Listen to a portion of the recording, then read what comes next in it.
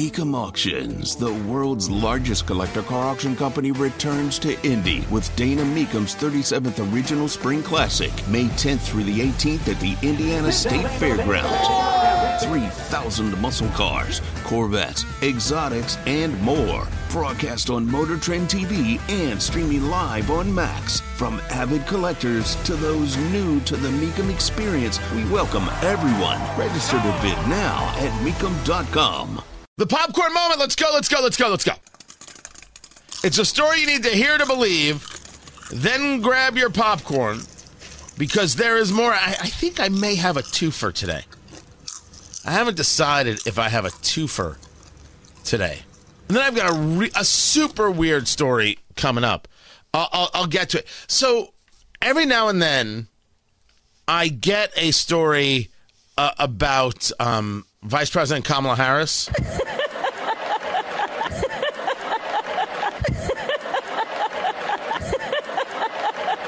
Honestly, I wonder how long I could let that go before somebody thought maybe I had a serious health issue and fell away from the microphone.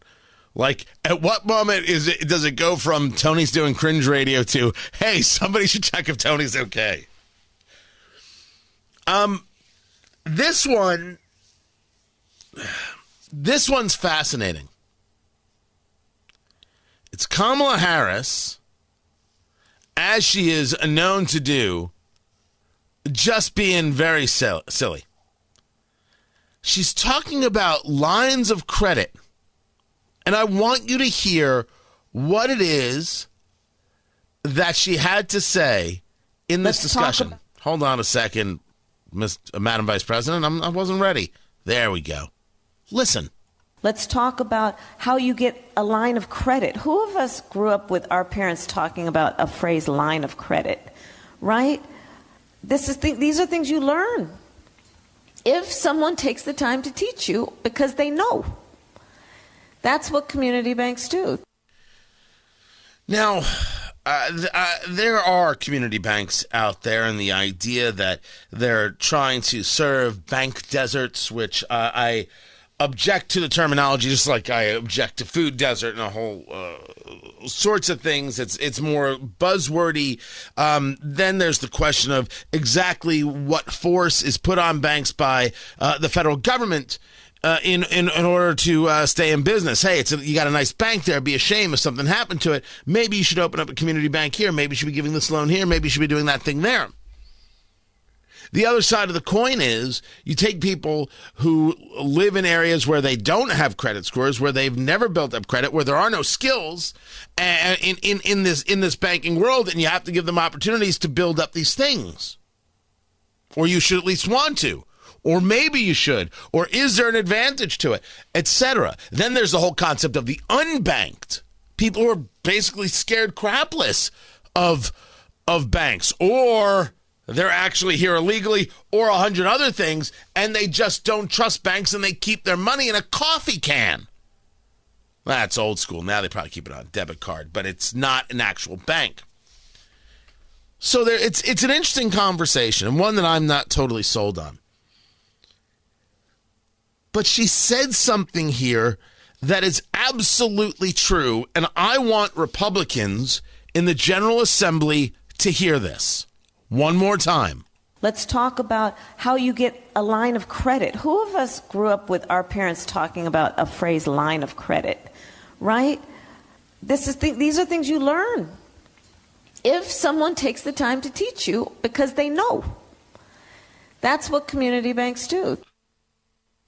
Now, let's leave community banks out of this for just a moment. The vice president is right, no matter how poorly she says it.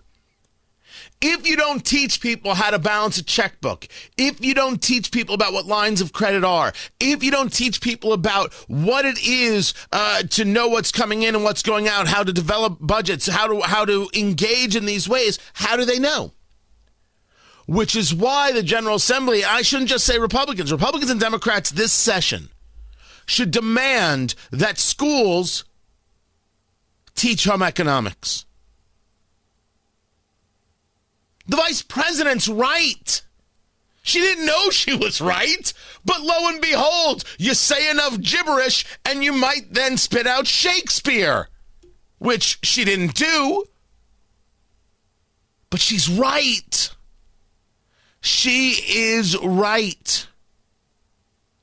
If you don't know, how in the world are you going to learn? And she's putting it to community banks, in support of community banks. She may have a point, but I don't think that's the answer. The answer is, why aren't we hitting these things in elementary school, in middle school, in high school? Why aren't we teaching financial literacy? Why aren't we utilizing StockX to be able to teach kids about investments? Why don't they know? Why are we in the state of Indiana not leading the charge here? Now you say to me, well, Tony, we do that. I'm sorry. I've got kids in schools and there's no conversation of home ec.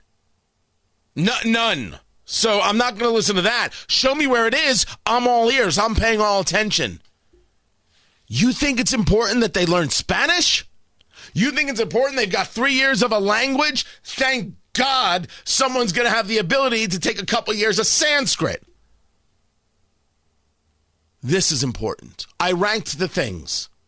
This matters.